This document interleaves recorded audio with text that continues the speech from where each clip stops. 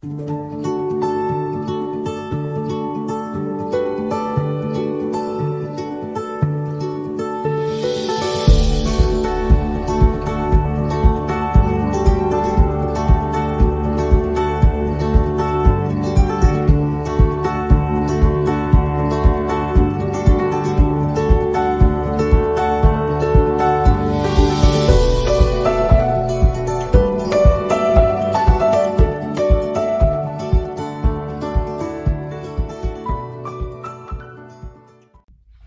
to Dove and Dragon Radio. I'm your host, M.L.Ruscsak.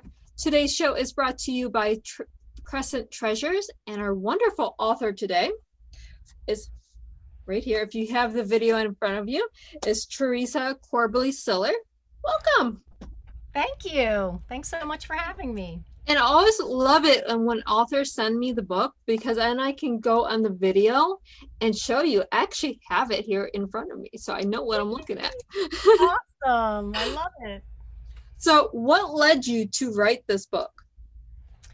I had a front row seat to everything my husband had gone through, and it was just so difficult. He struggled with, he was, 300 pounds on a 5'9" frame, kind of huffing and puffing, and just, he had some heart problems, a heart attack, different things. And I just was so inspired after he became healthier.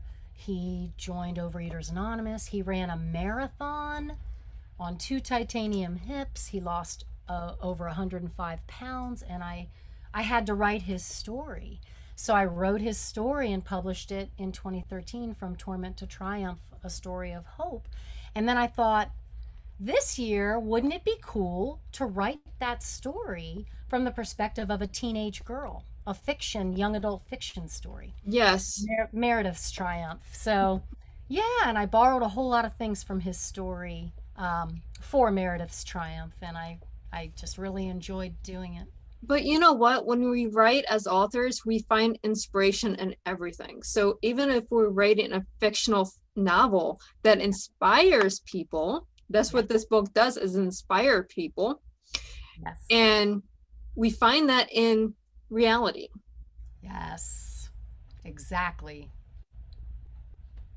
So your hubby is sitting next to you. So yeah, I have Dan. Come on. Here, and because this is as much about you as it is about everything else. Yes, he is our family's inspiration, and we love our Dan, that's for sure. Welcome, Dan. Hello there, Melissa. This is Dan. You have done all these inspirational things, and getting healthy is one of the biggest things that we can do for ourselves. Yes. I mean, I don't look at, I do a lot of modeling now, but if you would have met me 10 years ago, I was size 16 on a size 4 frame. Oh my gosh, you get it. You've totally. Yeah, I completely get it. Now, I didn't go through the steps of Overeaters Anonymous or anything else. I did it all by myself. But at the same time, I get the mentalness of getting healthy.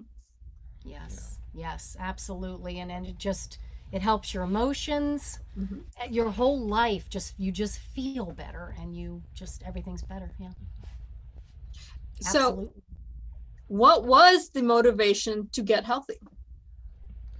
Well, the motivation was after decades of overeating and being in the addictive process of not being able to stop. Yeah. I mean, we had so many things thrown at us. Had a heart attack, Bell's palsy, pre-diabetic.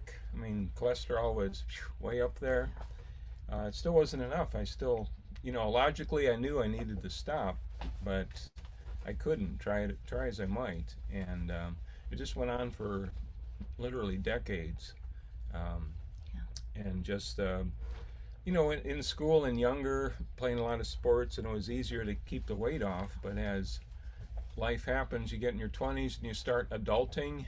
Yes. And, people die, you get, divorces and mortgages and kids and taking care of elderly parents, and overall those I coped by overeating. Yeah. That was my drug of choice, especially sugary things, starches. Never met a starch I didn't like. Still guilty. Yeah. Yes. So, and it just kept on. I mean, with all these signs, they're like sledgehammers, and it wasn't enough.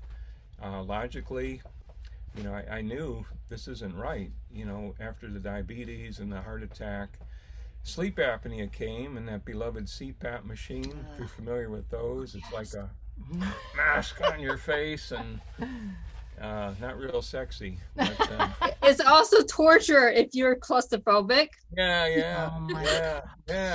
Oh, And that was kind of a wake-up call when I weighed at the sleep lab, and I saw the numbers on the scale were getting close to 300, and said, "Uh-oh, I got a problem here." So, and I couldn't stop. You know, like I say, logically, I knew I had to stop, but I just kept eating. You know, I'd come home on the way home from work. I'd stop at a drive-through and get a fast food meal, eat all that, sometimes pick up a dessert, eat that, and then go home and have a full meal. And this went on for a long time. And, you know, all the pounds start coming on, and you start getting all those morbid obesity, those things with morbid obesity, as we described already. And I don't know, and just, you know, like I say, you want to stop, but you just can't. And it's, you know, I got to the point where I couldn't even walk very much, you know, up a few steps, and up north we had a split level house, and 6 steps to the bedrooms, be huffing and puffing. And I thought, our kids were younger at the time, and I thought if I ever needed to run off and catch them, get them out of harm's way, I don't think I could do it. So finally I just didn't know what else to do, and it was like a, I don't know, kind of a spiritual moment. I literally, I didn't know what to do. I tried, you know, just about any kind of diet out there. It didn't work for me, and I love people that can have the willpower and do things with diets and that, but it didn't work in my case. And until I got down on my knees and prayed, said, "God, I don't know what to do, and please help me." And then things happened when I get out of God's way and let things happen, and they did. And I was, Theresa found the book called Overeaters Anonymous, had a bunch of stories in there, and that's kind of what got me going on it, and started attending it about 10 years ago, January of 2011. And wow, can't believe it's been 10 years. Wow. And as you know, the pounds start coming off in the office, instead of people seeing this middle-aged fat slob waddling around the office, you know, he's starting to look healthier. And somebody commented and said, "Wow, you know, gee, we ought to run the Marine Corps Marathon. Wouldn't that be fun?" Ha ha ha. Some guy in his late 20s, and said, "Oh yeah, that'd be great." But So why not do it, right?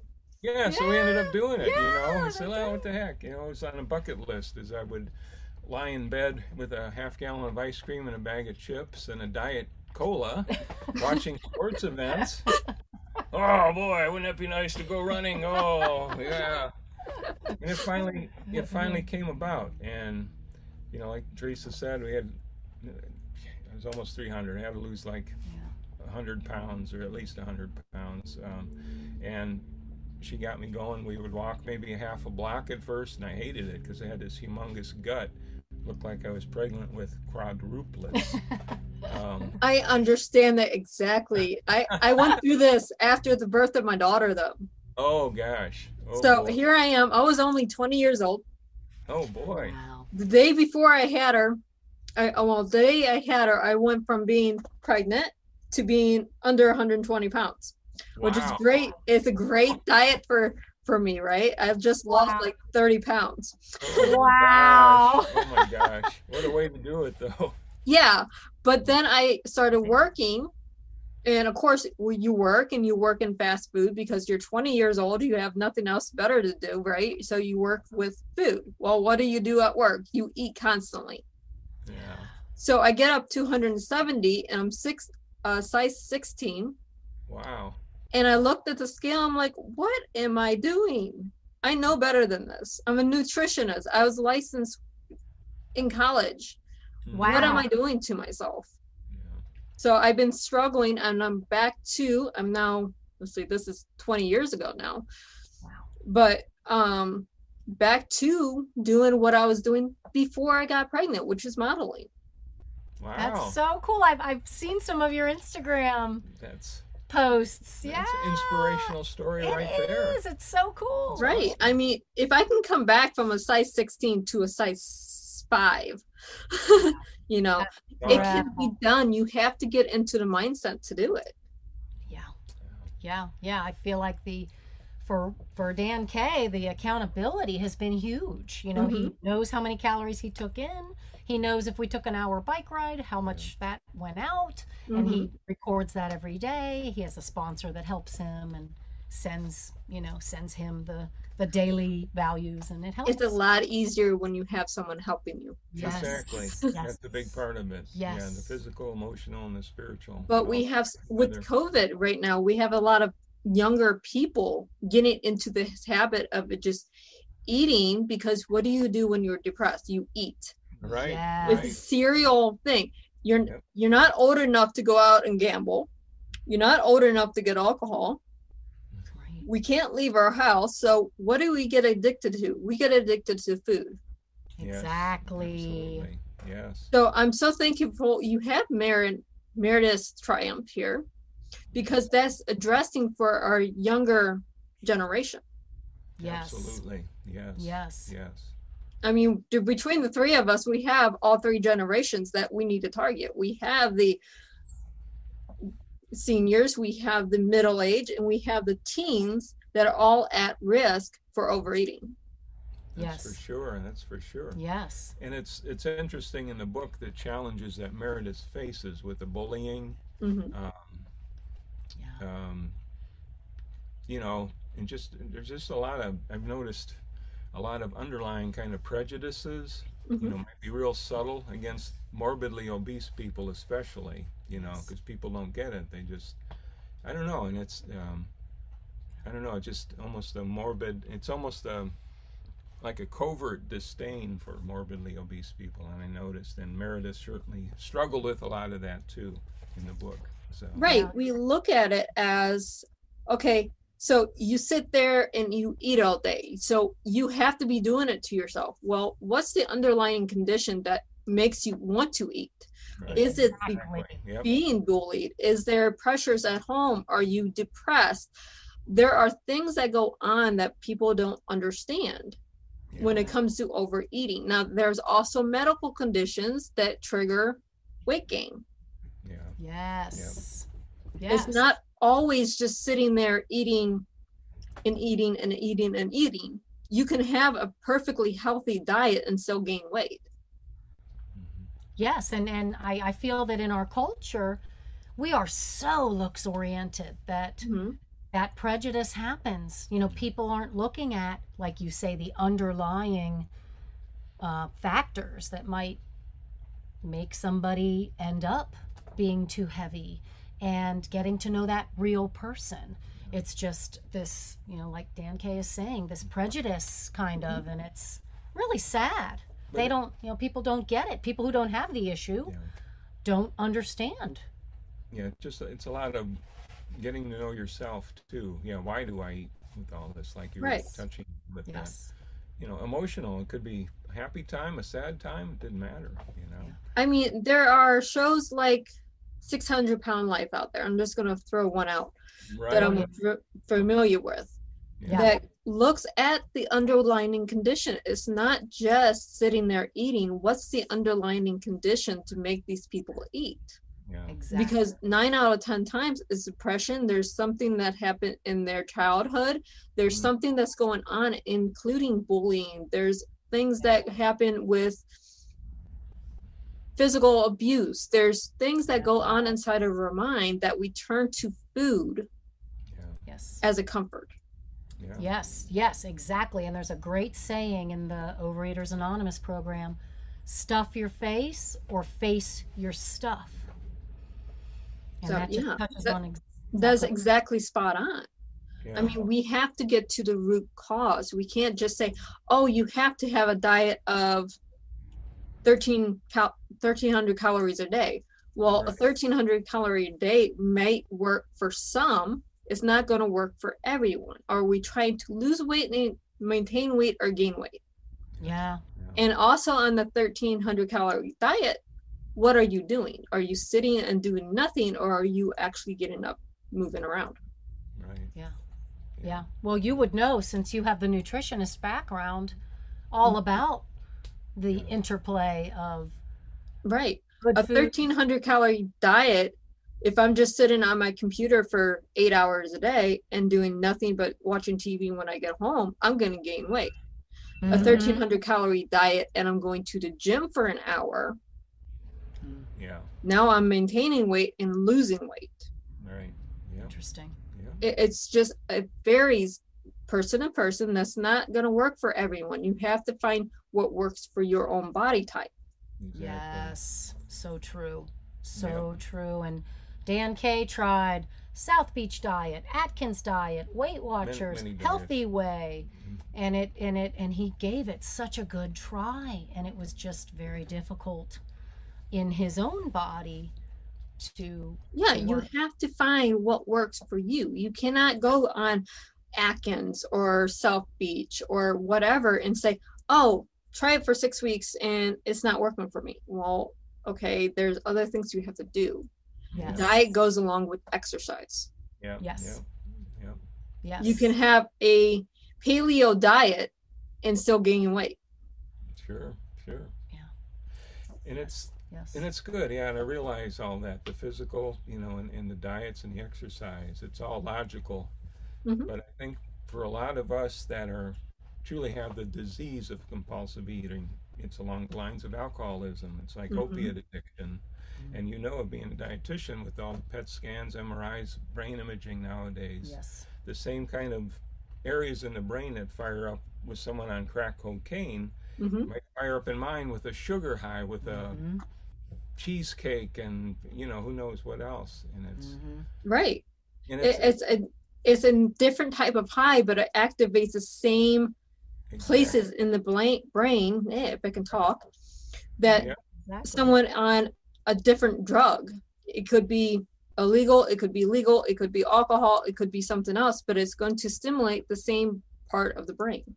Right. Yes, and I Right. think, and I mention it in Meredith's Triumph because especially the kids and young adults that deal with obesity, and they might not know why. They might not know that sugar in their bodies is addictive in their brains. And so we touch on it with her. She goes to a therapist and they talk about a lot of different things, and the therapist says what Dan K just talked about, the MRIs of the brains of people that deal with compulsive eating. Yes. So I mean, it goes hand in hand. We have to do something to educate, even if it's educating through fiction, which I love doing, because fiction is better way to educate someone on something without telling them this is how you do it. Right. Yes. Yeah. Yes, Absolutely. I agree. Bibliotherapy, Yeah. for Mhm. sure. So, but it's a great way because it makes you think. Yes. And if we can get more younger people thinking about what they're doing to their bodies, Yes. trade that sugary snack for something healthy. Trade 15 minutes of video time for a walk around the block. It's a trade, it's a give or take. Yes. Yes, and the awareness is huge. The awareness of, say, a trigger food. Mhm. That will bring on a binge. In Meredith's Triumph, she has a couple of relapses, so to speak. Somebody leaves a basket of Christmas goodies on their front stoop, and she's been in Overeaters Anonymous for a month. She understands trigger foods and sugar and how she really needs to stay away from that. She's tried really hard for a month, but she's like, oh, I'll just have a bite or two of this brownie. Well, 4 brownies and 4 muffins and 4 cookies later, she realizes it's really difficult in her body, that sugar is an addictive substance in her body. And then if you having that thing that you're addicted to, this food that is your trigger, you're not going to have one potato chip. You're going to have a bag or 2 bags or 3 bags. And you're not going to realize you're doing it because it's associated with hey, I'm doing something that I'm comfortable doing. Yeah. Right. I'm going to have this bag of potato chips while watching TV. Mhm. I'm going to have this gallon of ice cream while, doing something else that I associate with ice cream. It's not always, it could be laying in bed eating bonbons. Right, Mhm. right, Yep. right. Yep. It varies person to person, but when you have this activity that you associate with, and it's the same association that you do with cigarettes. If you think about it, cigarettes are legal for 18 and over. Yes. Doesn't mean it's right. I'm not saying either way, but you associate a cigarette with driving or getting out of bed or having a drink in the morning, or whatever you're doing, you're associating that cigarette. And we all know the cigarette, Yeah. and you need it at this time, you need it for this, but it's the same thing with food. Yep. Yes. Absolutely. Yes. And breaking those habits must be very difficult, especially in the beginning, Mm-hmm. trying to change. And here's the thing, junk food is so much cheaper than healthy food. Mm-hmm. Yes. So I'm hungry, I'm starving, I'm going to go, I have $5 in my pocket. I can go to get $5 of junk food, which is going to be like 1,800 calories in one sitting, or I can go and get 3 apples. Mm-hmm. Mm-hmm.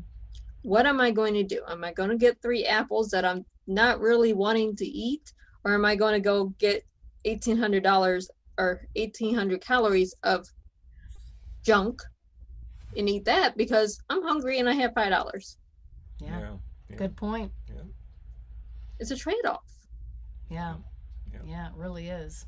And that pause seems like a big thing that helped Dan Kay, from what I've learned, that the pause prior to diving in has seemed to help in his life. Yep. So what advice do you give to our readers and listeners that are struggling with this kind of addiction? Well, I feel like these 12-step programs are miraculous. Overeaters Anonymous is just incredible, the way it educates the people that go to those meetings, and they learn about food addiction, they learn about compulsive eating, they learn about abstinent eating, and how to try to maintain a healthy body weight. There's that very important spiritual piece that God will help you. He will help you pause. He will help you be aware. He will help you get back on the wagon if you've fallen off and had a big binge. And all these things, like Dan Kay was saying, it's a spiritual, emotional, and physical issue. And when you are in Overeaters Anonymous, you learn so much. And I think in the general society, a lot of people don't know. It's really an education that's very valuable. Yeah. It involves a lot of work too, a deep, you do a personal inventory of throughout your life, and it's not easy to do, and it's taking a look, what are these root causes, like you touched upon, the behaviors all associated with it, and it's there's a lot to it. Again, it's not for everybody, like you said, everybody's got their own journey, and I'm just saying, I'm just here, I'm not an expert, it's what worked for me, and I know a lot of other people that it's worked for too, people that are truly like Meredith, that truly have a problem. It's like alcoholism. It took a long time for the medical establishment to say that was an actual medical condition. Yes. And it's same with opioid addictions and all these other addictions too. So, and it's just awareness. People have never heard of it. Some people have heard of AA, and maybe none have. But it's good to get the word so people have options too, that may have tried other avenues that didn't work for them. Yeah, absolutely. Well, I thank you both. And you have 2 motivational stories. One's fiction, one's nonfiction. Yeah. They tie in together. Yes. But where can our viewers and our listeners find you? Meredith's Triumph and also From Torment to Triumph, A Story of Hope, are both on Amazon and Barnes & Noble. And I have a website, author Theresa CorbleySiller.com. And if they just click the home, the red home button, they'll get right to me. That is awesome. And for everyone out there, if you look in comment section, you will find all the websites in our comments. So I make it easy for you. And again, thank you both for being on the show today. Thank you so much, Melissa. It was wonderful talking to you. Thank you. And for all of our readers and our listeners, happy reading. Thank you.